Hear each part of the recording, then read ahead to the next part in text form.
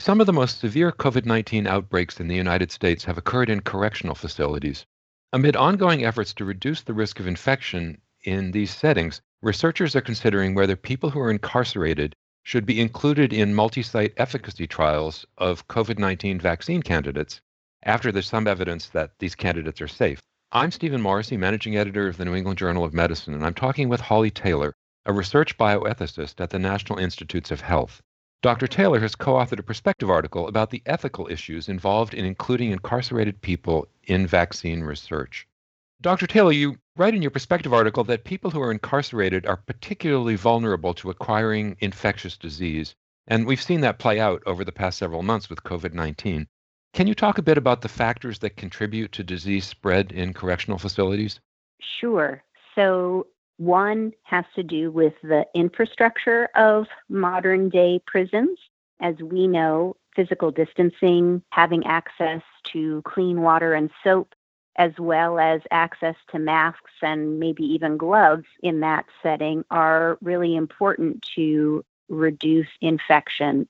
And it's not clear that either space can be made or the proper protective supplies are provided in prisons. We do know, for example, that in some cases, prisons have decided to release some who have been incarcerated in order to free up space to allow for physical distancing, but that hasn't happened universally. So being in close contact certainly puts those who are incarcerated at an additional risk. In addition, people who are incarcerated tend to have a variety of additional comorbidities, some of which may have particular impacts on their immune system, which puts them at higher risk, maybe not necessarily of infection, though it might, but it may put them at risk of developing more severe disease. So given the epidemiology of the background conditions that prisoners enter the system with, it puts them at additional risk of infection, both given the infrastructure as well as their personal characteristics. So you mentioned one step that might protect incarcerated people is releasing some of them to limit the numbers in the facilities. Has that been effective? Have other measures been effective in protecting incarcerated people? Well, it's a really good question, and I don't know that I have the empirical data handy. It's definitely true that some jails and prisons have made a choice to release incarcerated people in order to create more space, specifically in response to the COVID pandemic. Now, whether sort of releasing some of that space indeed has led to a reduction in infection, I don't think we know. Theoretically, having additional distance could reduce the likelihood of infection, but I'm not aware of anyone tracking that. So it's a really important question, right? I guess another way to say it would be, among the things we might do to reduce infection, if we had strong empirical evidence that releasing some nonviolent prisoners was a really effective way to reduce transmission, then we might want to act on that, in addition to providing the barrier protections that I mentioned for those who we can't release for a variety of reasons. So turning to vaccine research, have any trials of COVID-19 vaccine candidates enrolled incarcerated people to date, or are there any active plans to start enrolling them? Yeah, so in the United States, the answer to that is no. I can't speak to the trials that are going on overseas. And it has to do with a variety of issues that we covered in the perspective. So just a little background. At the NIH Clinical Center, myself, my fellow faculty, and our fellows serve on a bioethics consultation service. And the question about whether or not we ought to think about including prisoners in COVID vaccine trials came to us from the Vaccine Research Center at the National Institute of Allergy and Infectious Disease. So that's a long way of answering your question, that it was definitely something that was under consideration So there have been successful collaborations in the past between academic medical centers and individual jail or prison sites in the conduct of human subject research. And those individuals, those investigators, ask the question, are we thinking about including prisoners in COVID vaccine trials? And so that then brought the question to our consult service. So it was actively under consideration. If we then step back and say whether the human subject regulations allow for the inclusion of prisoners as currently written would be one question. It's possible to read the regulations and read the specific part of the regulations that allows for the inclusion of prisoners in human subject research when it has to do with a disease that is common to prisoners. Now, it's a bit of a, maybe not a catch-22, but we know that the reason that COVID-19 is more common in prisoners really has to do with infrastructure issues, right? It's not something about being a prisoner that puts you at higher risk for COVID infection. Another way to say that might be something like, we know that people in facilities like nursing homes, like prisons, like hospitals are at higher risk for things like MRSA because it's harder to keep everything clean, it's easily transmitted. So it's similar to COVID in that sense. And there has been research done in the past on MRSA in prisons because there's an elevated risk in the prison population. So we've used that notion in the past to apply to things that are more prevalent in prison settings, but we could make the opposite argument that it's really not about being a prisoner, it's about being in a congested facility.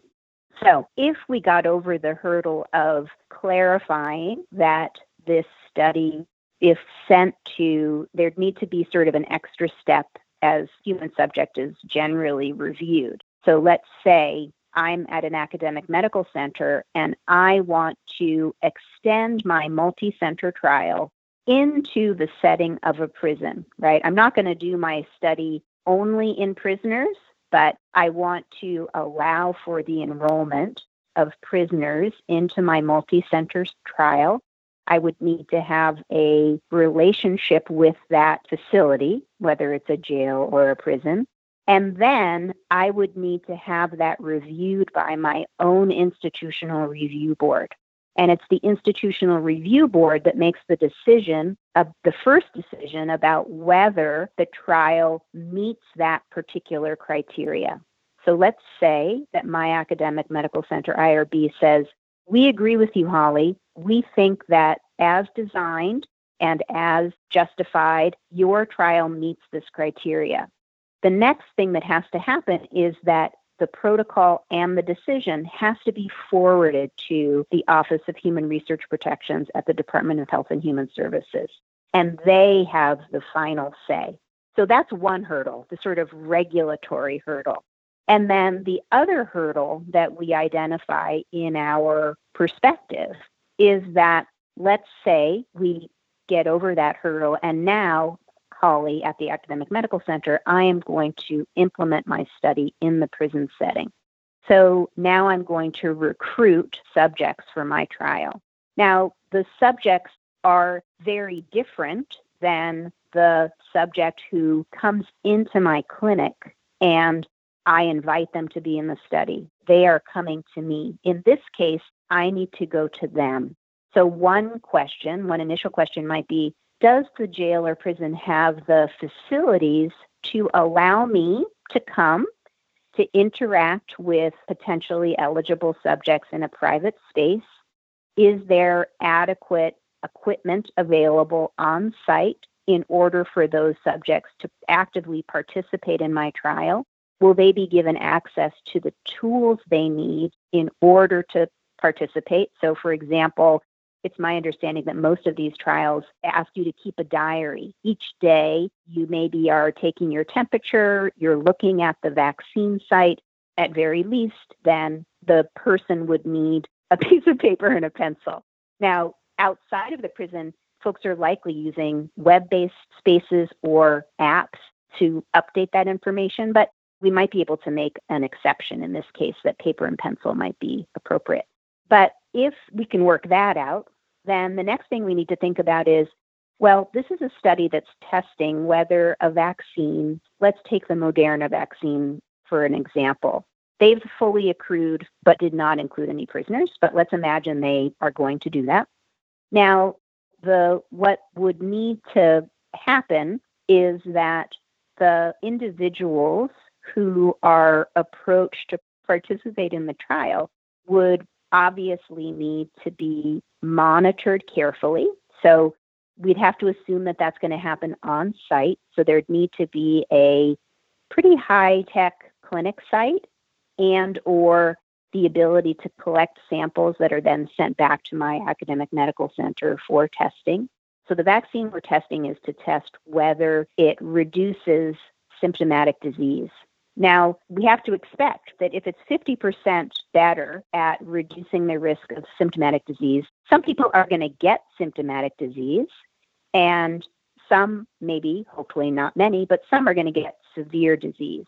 What happens if someone gets either symptomatic or severe disease? Does the prison or jail have the facilities on site to take care of the person? Are they going to be sent to the academic medical center? Is there going to be a guard at the academic medical center? Are they going to be monitored? It becomes more and more complicated as the potential outcomes happen. So it may be a rare event, but I think it's a really important thing when we think about safety and what level of risk is reasonable to expose the incarcerated persons to, and to assure that if they're willing to enroll and expose themselves to that level of risk, that we have in place all the plans we need to respond as efficiently, quickly as we can, so that they're not treated any differently than someone who enrolls in the trial out in the world and goes to the ER, for example, if they have a severe response or they start developing severe symptoms. So, assuming that those substantial hurdles can be overcome, what do you see as the main potential benefits and the main concerns associated with including incarcerated people in this kind of research? So, if we could overcome both of those hurdles, we might be able to consider the incarcerated person just like any other person, right?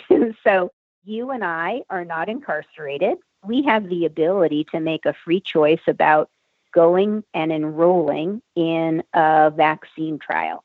So the reasons why you and I might do that would be very similar to the person who's incarcerated. On one hand, we may have altruistic motives. We may want to contribute to the identification and eventual approval of a vaccine product that might help us or everybody else.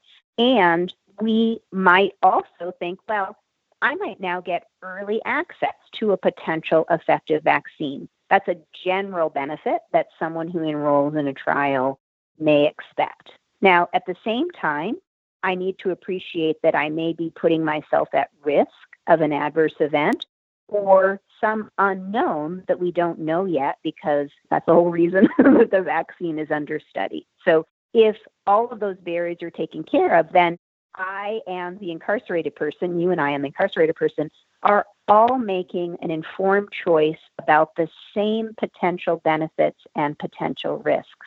So from that perspective, the incarcerated person has the ability to say, I think that I would like to enroll on one hand because I think it's a good thing to do. I'd like to act on my altruistic motive. I may also get exposed to a potentially effective vaccine, and I can be thoughtful about the level of risk that I am exposing myself to, which gets back to those hurdles that we have to overcome. So the goal here is for the fair distribution of the benefits and the burdens of research. And so if we are all the same in terms of our status as competent moral agents, then we all have the ability to make a choice about whether or not we want to be involved in that. So it basically gives the incarcerated person the same opportunity as all of us out here have. So those hurdles that we talked about are important as it relates to, one, you want to make sure that the incarcerated person isn't choosing to enroll because their situation is so bad that they see the possibility of getting a vaccine that's 50% effective, an offer they can't refuse, an undue influence. It overwhelms their ability to make a voluntary decision because the benefit of getting that vaccine outweighs or maybe muddies their ability to consider the risks that they might be exposed to. So you have to take care of that second hurdle in terms of availability of personal protective behaviors, washing your hands, wearing a mask, keeping physical distance, and also address the worries that we might have about the level of risk that the person might be exposed to if they are given the vaccine in order to enable them to make this parallel decision about sharing the benefit and the burden of enrollment, just like everyone else who is not incarcerated has.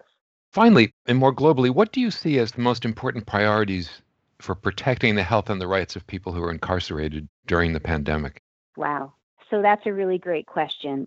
If I was in charge, the first thing that I would focus on is attending to the current environment in which incarcerated people are living and consider how best to, we probably can't remove their risk, but to minimize their risk of infection.